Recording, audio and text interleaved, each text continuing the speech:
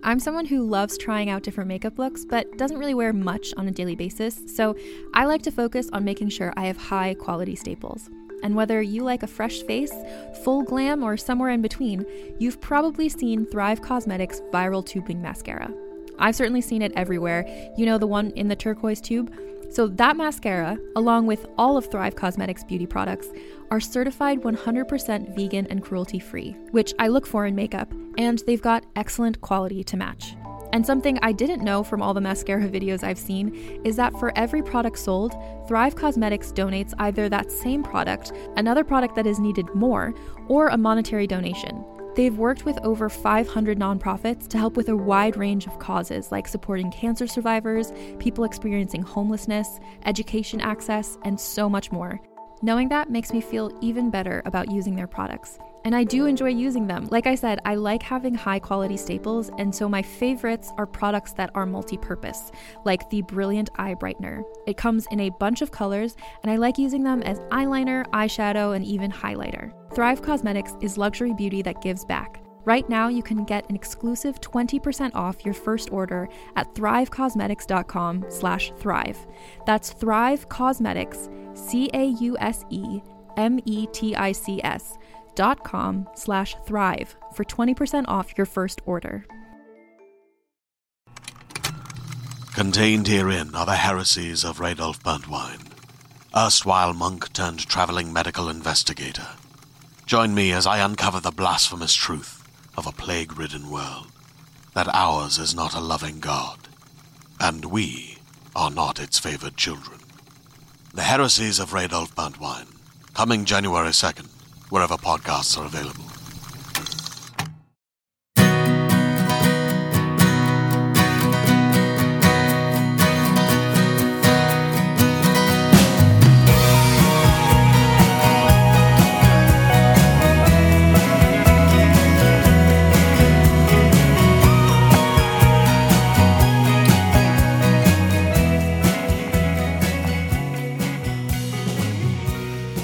Welcome to Care Talkers. We're your hosts. I'm Anita Flores. And I'm Sandrina Tian. And this is the first episode of this podcast, which is very exciting. And I think it's important before we even get into what is this podcast, Sandrine, how did we meet? We met at a party. We did. It was lovely. We were introduced by Jessica Johnson. Shout out to Jessica Johnson. Shout out to Jessica and Rasheem Johnson. Yes. That's right. To both of them. I think also important to mention, we are in quarantine right now. Yes, we are. I don't know when this episode's coming out, but I think this is a good time capsule. It is July in 2020. And yes, we are inside of our apartments. So it's a nice memory to think about the fact that we met on a warm summer night on a rooftop at a party. Anita, it might be our 2-year anniversary, actually. Around the time, if you think about it. It could be. Yeah. It's hard for me to remember. I'm like, same. This is a summer, apparently. Could have been last summer. Could have been the summer before. But yeah, we met and then essentially realized that we had a similar idea, the same idea for a podcast. Sandrine, what was before we met, what was the podcast that you were thinking about doing? I wanted to have a way to talk to people that are navigating the healthcare space, especially people that are either going through some sort of health crisis or their loved ones, such as their caregivers, because it's just so overwhelming and so confusing to navigate just healthcare in general. And I'm going to mention that personally, I feel like this might happen a lot, and I don't mind. I feel like I always have lots of questions to ask you because you are a social worker. And I, coming from my background, which is like producing video, producing podcasts, like doing comedy shows, I don't spend a lot of time around social workers. So, and also the few social workers that I have known haven't been as, you are a very positive person, which is one of the things that I thought was like, it's so exciting to meet people that are positive. I mean, this was pre-COVID that we met, but still, I was like, oh my gosh, this person is like a ray of sunshine. And so, for you, I feel like, do you feel like the podcast for you came from the fact that because of the work that you do? Yes, it definitely did. I've been in the industry for about 16 years or so, and it's enlightened me to a lot of different things, and just seeing just that there's not a lot of discussion about all these things. And so it just really made me want to come up with some sort of way to talk to people. I wasn't sure if I wanted to do video. I was like, oh, let me do YouTube. And then I was like, well, what about podcasts? And that's kind of how it all started. And I was like, yeah, this might be kind of cool. And that's pretty much where I started. Yeah. Because I feel like you were already working on some other projects, like leading up to us meeting. But would you say this is kind of the first one where it's like a collaboration? Oh, for sure. I've never done anything like this. And I think 2 people are way better than 1. I agree. When it's the right people. Yes. I myself, and I feel like I want to talk about this just for people listening for the first time. I come from a background of, yes, I do have a podcast. This is not me plugging it, but it's an important context that before this, I did a podcast about Frasier because I'm a huge TV person. And I love and grew up watching lots of sitcoms, including Frasier. And I hosted that by myself as well. And for me, as much as I enjoyed doing that, like always the best part was having those conversations with people. Yeah. What's interesting about coming from doing a podcast, just me, is that when I would interview each new person, it's kind of like mentally preparing for like, I don't know what's going to happen or what it's going to be like. But given that you and I have known each other for now 2 years, that's like an exciting prospect to be able to like walk into these recordings and be like, oh, I know this person and we're friends and it's cool. So this is also my first time, co-hosting a podcast. Yeah. And I'm very excited about it. And from my end, I come into this as a person who absolutely is not a social worker. I come from a background of film and TV production and now working professionally in podcasting.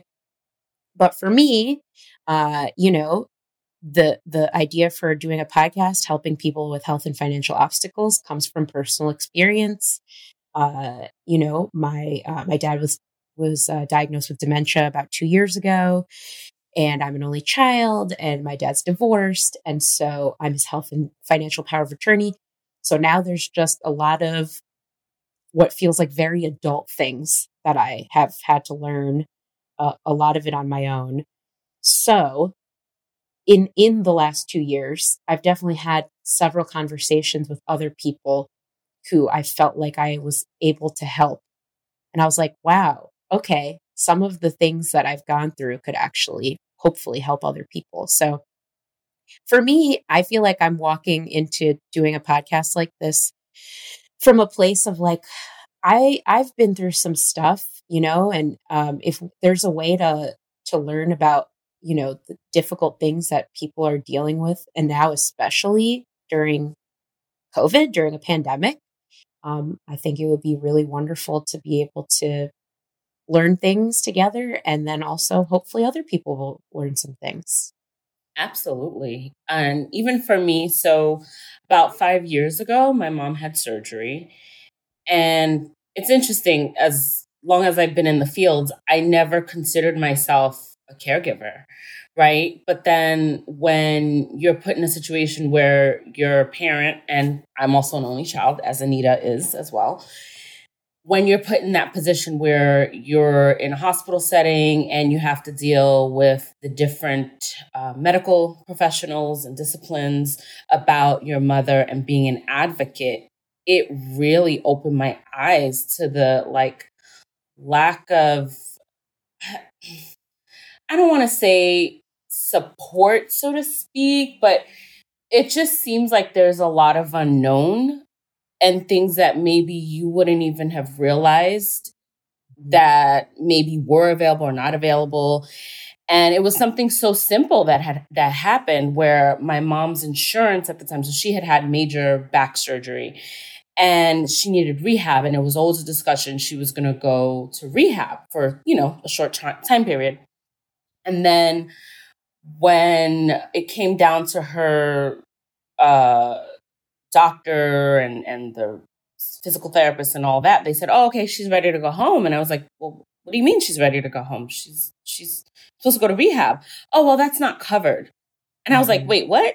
They're like, "Oh yeah, no, her insurance won't cover that."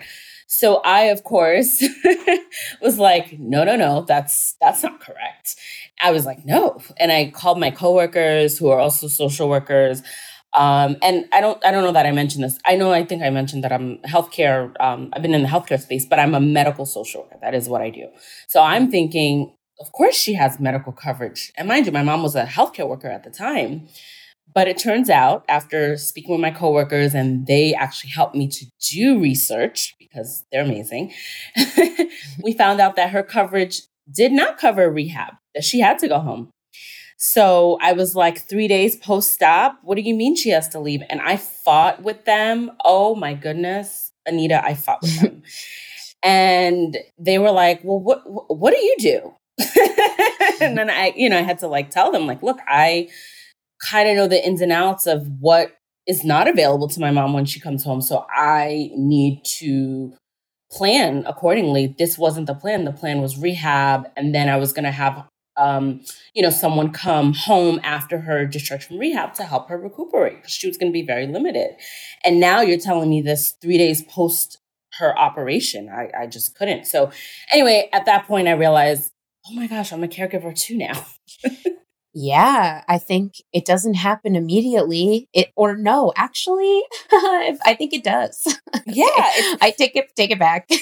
No, Anita, I always tell people you're literally thrown into caregiving. Yes, you are thrown in. It is, I mean, I don't have to get into the full specifics, but I'll just say that the moment there's a health problem, before my dad was diagnosed with dementia, he had needed to have life-saving heart surgery 4 years before that.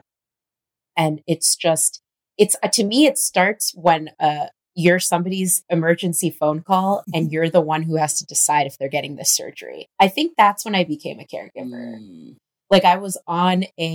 I knew my dad was going to have surgery, but it wasn't as dire. I'll just say that I was already on my way home on a Greyhound bus when I got a call, and I actually missed the call because I had a droid.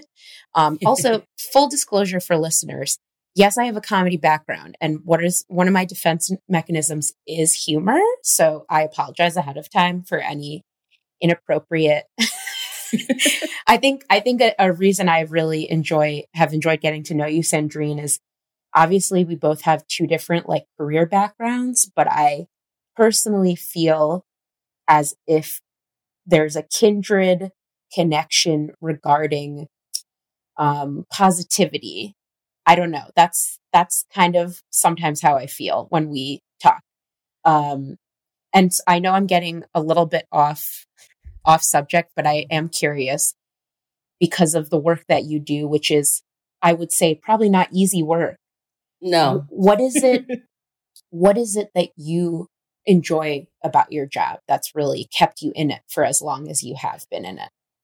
I think I just love connecting with people, and I get to connect with people in such a way that opens my eyes to so many things, that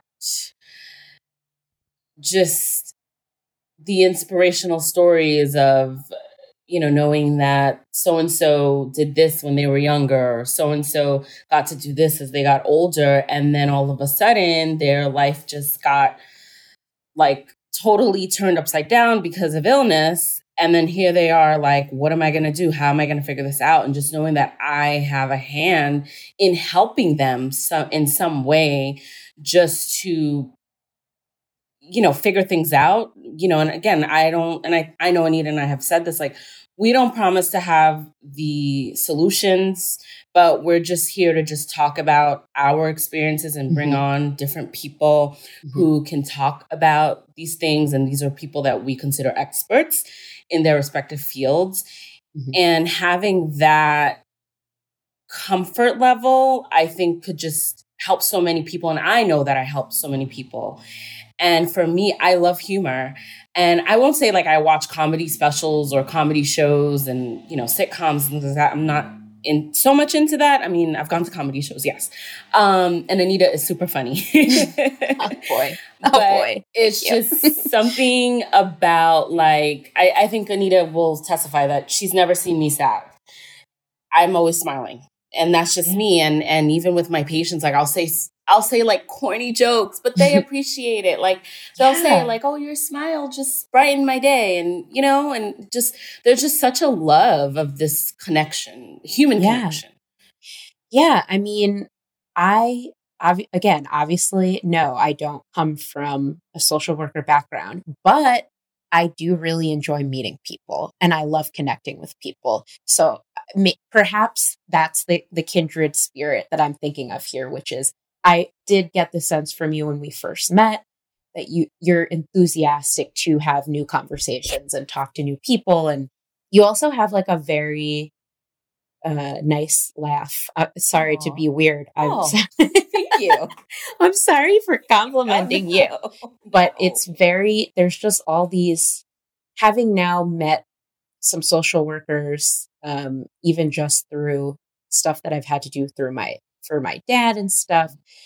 I imagine it's definitely obvious, like meeting people, but then also having to like leave people during difficult situations, I imagine must be hard. So I think you must have to really be passionate about your work. Yeah. Yeah. And I think the important thing for me is just finding a balance where I'm not like super consumed with work. And believe it or not, I think there's a while ago, I listened to a podcast where I can't remember which one it was. Sorry. That's okay. Folks. But it basically said like, you will do so much better in your work life if you do things outside of work that relates to work. So I feel like this podcast kind of, although I'm not working and it's definitely not a job, but Anita and I get to like have these amazing conversations with one another. Yes. And obviously we have like a wonderful kindred connection that I so appreciate as well. Yeah. And us having that opportunity to bring on these amazing people and introduce them to our audience, I think it's phenomenal, right? Yeah. And I think, speaking for me, I'm not going to pretend that I obviously nobody has all the answers. And I can't say that I've, like, in terms of the podcasts that I listen to, often they are comedy related, silly podcasts. So I don't necessarily know what the space looks like in terms of perhaps self-help, but I would like to think another thing that feels special about what we're doing together is the idea that you've got somebody who obviously is coming professionally from an experience of working with people, but I also feel like separately we've each dealt with our own, like, especially with caregiving. So I think it's nice to bring in your personal experience because sometimes, and I also have I don't remember what podcasts I've listened to, but I feel like I've listened to episodes of podcasts relating to various health issues. And often it's very clinical and it's like experts talking about what you can do versus sometimes I'm like, well, I want to hear from a person. And that includes people we're going to talk to as well. Yeah. I want to hear from a person that's been through some shit. And yes, I think we can swear. Yeah. We're deciding this as it's happening, but I think we have to, because I swear a lot. I've never heard you swear. So Really? Are you sure? I don't think so, but I'm excited at the prospect. Yeah, I mean, I started going to support groups for people in their 20s and 30s, for people who have like loved ones that have dementia, Alzheimer's. And I have been regularly going to these meetings more frequently than anyone else. So I've started to get a big head about it, because like the facilitator will be like, Anita, let's hear from you. You know, you have a lot of experience, blah, blah, blah. And anyway, those moments I'm like, A, yes, we need to do this podcast because now I'm an expert. And B, there's something so deeply gratifying, because there have been people that come into these meetings that are just starting to understand the depth of their situation in terms of what they're going to have to do to help their loved one. And the fact that I've now been through all of the legal stuff of like, you know, here's how you spend down money and blah, blah, blah. And I was like, you know, explaining some of these things to some of the people on this call who were like, wow, this is really helpful. So I think it feels really good to try and take, you know, life lessons and hopefully help other people. Yes. On that note, I think also very important to mention that we started recording some of our interviews over a year ago. Yep. It was a different time. I'm not going to say a simpler time, but it was a time without the pandemic. And we could actually see each other in person versus virtual. Exactly. So now that's right. We are virtual. Everything's virtual. And we're in the middle of a pandemic. And it sounds like, I mean, on your end, that has vastly, would you say, sort of changed your job at all and your role? It's interesting. I feel like now there's so much talk about technology. I mean, there was a point in time at the height of everything, we were still doing visits, but the only visits that we were able to do virtually was over the computer, you know, so we had like our app or whatever, and we were able to do visits with COVID people specifically over the computer. But then we still had to do non-COVID visits, you know, to our patients in person. And I think this is a great segue into this episode because then we find out 2 months in, oh, we're not going to get paid for well, not me personally, but the corporation I work for was not going to get paid for the virtual visits because insurance didn't want to cover the virtual visits. They preferred to do coverage for in-person visits as they always had. Mm-hmm. So this was quite the stir and conversation for us. And so we were like, oh my God, we got to go back in the fields. Oh my goodness. With, you know, certain parameters. And again, it's not that we weren't going. It's just that we were specific with not going into COVID patients' home. Well, you know, the folks that we knew were COVID positive. So anyway, that all changed, and it's been a very interesting transition. And I think now more than ever, we've had to rely so much on technology. As Anita, you were saying, I think even the support groups, right? It's like over the phone or, yeah. Right? Okay, yeah. So it's like all these things now that has switched to a virtual platform, but yet with insurance, it's still quite difficult to navigate. And I know Anita and I hope I can bring this up, Anita, because we talked about this just the other day, where you said as of July something, Medicare wasn't going to cover those virtuals. Mm-hmm. For my dad. So frustrating. I guess it was like especially frustrating because obviously now navigating a pandemic while my dad lives in an assisted living facility is difficult because understandably where he lives is doing everything they can to prevent a spread. And fortunately, it hasn't happened. But yeah, it's very difficult to navigate. It's been hard just trying to figure out when and what kinds of appointments my dad can safely go to. And one appointment in particular, they had like set it for a certain date, and then I had to change that date. And then that's when I was told, like, oh, we were trying to squeeze him in before this date, which is, oh, this is the day that virtual visits end. And I just don't know enough to understand, like, I assume it all has to do with money. Because I'm like, I guess for me, it comes from a very naive place of not really knowing exactly how and why our healthcare system works the way it does. But for me, all I could think was like, oh, seniors are at the highest risk. And now, like, they basically were like, yeah, he can still do a virtual visit, but he'll have to pay out of pocket. And of course, you don't know how much that's going to cost. You're not going to find out till after.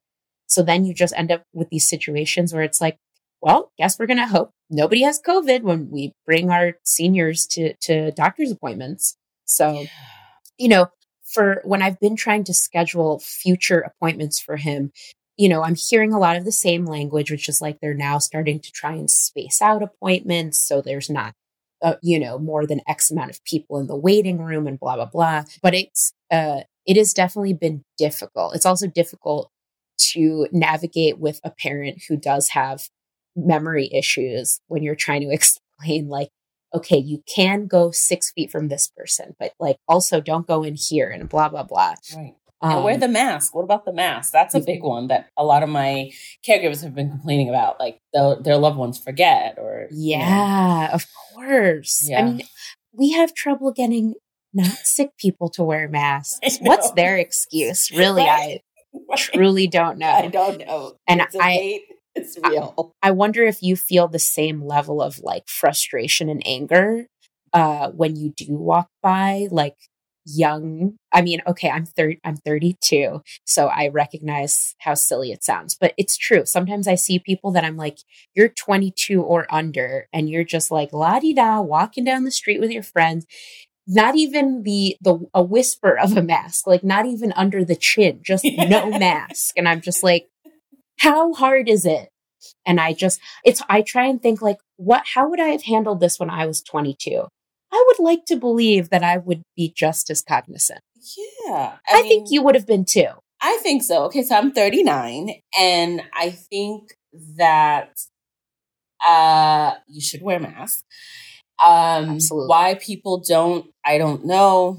It's big discussion for debates. There's been many debates about this, but even for me as a healthcare professional and driving around and seeing people standing in crowds and not wearing their mask, I'm just like, are you kidding me? Come on. I just think there's so much, I don't know. I can't think of an equivalent, but it seems like the easiest thing you could do. Yeah. Just to prevent the spread and so we can keep our numbers. I have also tried to not read the news as much all the time. I get a lot of emails from patch.com, which I do recommend because they do have a lot of local New York news. But, you go to the front page of the New York Times and I'm like, all right, this is not helping me want to get up this morning. So I think it's important to also have things that you do that bring you joy. Yes. I think for me, I like going on bike rides. I'm learning how to ride a bike at 32. That makes me feel like I have more control of my life. I've been doing volunteer work. What about you? What are some activities you've been doing to keep you feeling sane? Gardening has been amazing. Oh my goodness. I've always gardened. Well, not always, but past 2 years I've been gardening. But this year I was able to really spend all of my time and energy into my garden. It has been such a great experience. And that has definitely kept me sane throughout all this. Mm-hmm. Also, I've been also able to do some volunteer work. I work with a mutual aid group that services the Ocean Hill, Brownsville area where we do groceries. So we shop and deliver groceries for free for residents of the area. Mhm. I thought I was working for a second, but yeah, it's not work. It's volunteer, and it's so fun. And it's just with this group, I've made such incredible friendships and just connections, and it's been awesome. And also, I think it's also helped me to get a little bit more creative or learn more creative stuff because, like, I've gotten the opportunity to work on their social media. So they call me the social media and fundraising chair. I Ooh, know. I feel like it chair. sounds so fancy. I'm like, they call me. But yeah, so it's pretty cool to like be able to like take photos. I'm working on a video. And so I feel like I have like this creative like spirit. So that's why when you said, let's record. I've loved following you on social media, on Instagram. I've loved watching you get things from the garden. Truly, it's very nice. I'm like, ooh, a garden. I don't think I'd be very lazy. I mean, also I don't have a backyard. Even if I did, I don't. But yes, I've enjoyed your journey. And I too, my volunteer work has been also working with my local mutual aid. Because personally, the only things that really for me in this current pandemic world currently is trying to do things that benefit, like that feel meaningful. Yeah. So like volunteer work, getting groceries for people. I'm like, something good came out of this thing that I just did. Somebody has groceries, learning how to ride a bike. That comes from the fact that I don't have a driver's license and don't know how to drive and I'm not taking the subway. So the dream is that I can, ride to like meet friends safely, like halfway in a park. So I'm getting there. But yeah, I think the mutual aid experience, and I haven't had it in person, but I imagine it's a wonderful way to really meet people. Plus you're meeting people that are most likely not like shitty because they're right. They're doing volunteer work. Right. They're just doing good and just doing all these things to better their community. And mind you, I don't even live in the Brownsville, Ocean Hill area. I'm in Queens.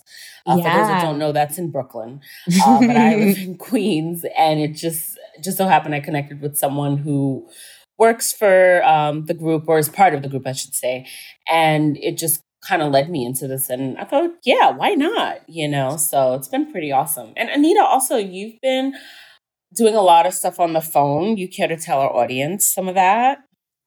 I will say that I don't know. I don't really know what to call it, but but basically I knew at a certain point that I wouldn't be able, there's a lot of protests going on, regarding Black Lives Matter. And I think it's, I'm so happy to see people going out in the streets and taking a stand. Personally, I can't really go to any protests right now just because I have to be able to go see my dad. Absolutely. And it sucks because I want to be out there, but I recognize that he's at extremely high risk. And so is everyone else in his building. And I've read all of the awful stories about nursing homes that have a COVID outbreak. Yep. So I've been quite cautious. I haven't been going to protests, but I thought, what is something else? What are other forms of activism? And, one is when you see an injustice done, that you try and figure out, who can I call about this? Who can I tell, seeing the ongoing sort of really fucked up circumstances surrounding Breonna Taylor's death. I definitely have made a lot of calls to Daniel Cameron, the Attorney General, and the mayor. And I've sort of been following that train of thought of like, all right, I'm writing some emails to reps. I know who my councilman, Brad Landers, is in New York. I called him to see if he was going to vote no on defunding the police. And so I've been trying to do more. I may have just made this up and somebody can correct me, but I guess in my head, it's like phone activism. It is. I think so. I agree with you. So that's something that I've been doing. And that feels, sometimes it feels like yelling into a void, but on the other hand, I also recognize that that's not the case, because I'll call, about various injustices, and like a voice mailbox will be full, and I'm like, oh my gosh, okay, other people are doing this. Yep. So yeah, I'm doing that as well. I think you and I seemingly like to be very busy. Yes. And it's interesting, we're obviously in the height of summer right now. And although, the reports are the numbers are low, and I think many people in my circle are taking necessary precautions, but I'm still weary about hanging out with folks, especially in group settings. Yeah. And I also feel like it's not even just me, my family, I have my mom, but also my patients that I work with. Like, I would never want to feel like, because I was at this event with a whole bunch of people who I don't know if they're going to be wearing masks. And let's be honest. I mean, I wear my mask but I'm probably going to take it off or put it down my chin, wear it around my chin, because I'm hot. And it's like, it just takes that one moment. And then what if I end up being this silent carrier that they're saying? Of course. I think there's just a deep, and I know we were talking about the young people, because I'm like, don't you have at least some older person that you care about? And for me, it's like, that's the weight I'm thinking about, is like my dad and all the people that live in his building. And the fact that he often doesn't remember, he told me that he was out and he wanted to shake somebody's hand who lived in the building. And she was like, we can't, COVID. And I was like, this is a moment where I'm actually relying on other people to make smart decisions, because someone like my dad, he's not going to necessarily remember all of the things that we're not supposed to be doing right now, is counting on the rest of us. So I just wish everyone thought like us. I know, right? Why is it so hard? Why? I don't know. I feel like the world would be a better place. I really do. Can you imagine? Oh my God. And on that note, we have our very first guest coming up in the next episode. Comedian Brian Yang will be joining us to share what his experience was like battling COVID-19 and navigating the American healthcare system all at once. Care Talkers is a More Banana production executive produced by me, Anita Flores, and Sandrine Etienne. It's engineered by Jesse Karen and produced by Caitlin Moldenhauer. Thank you to the Reverend John Delore for the music. You can follow me, Anita Flores, on Instagram and Twitter at Anita Jutina. That's ANITAJEWTINA. And you can follow me, Sandrine Etienne, on Instagram at Misguided Notions. Help us get the word out by telling a friend about our show today. Make sure to rate and review Care Talkers and follow us on Apple Podcasts, Spotify, Stitcher, or wherever you listen to podcasts.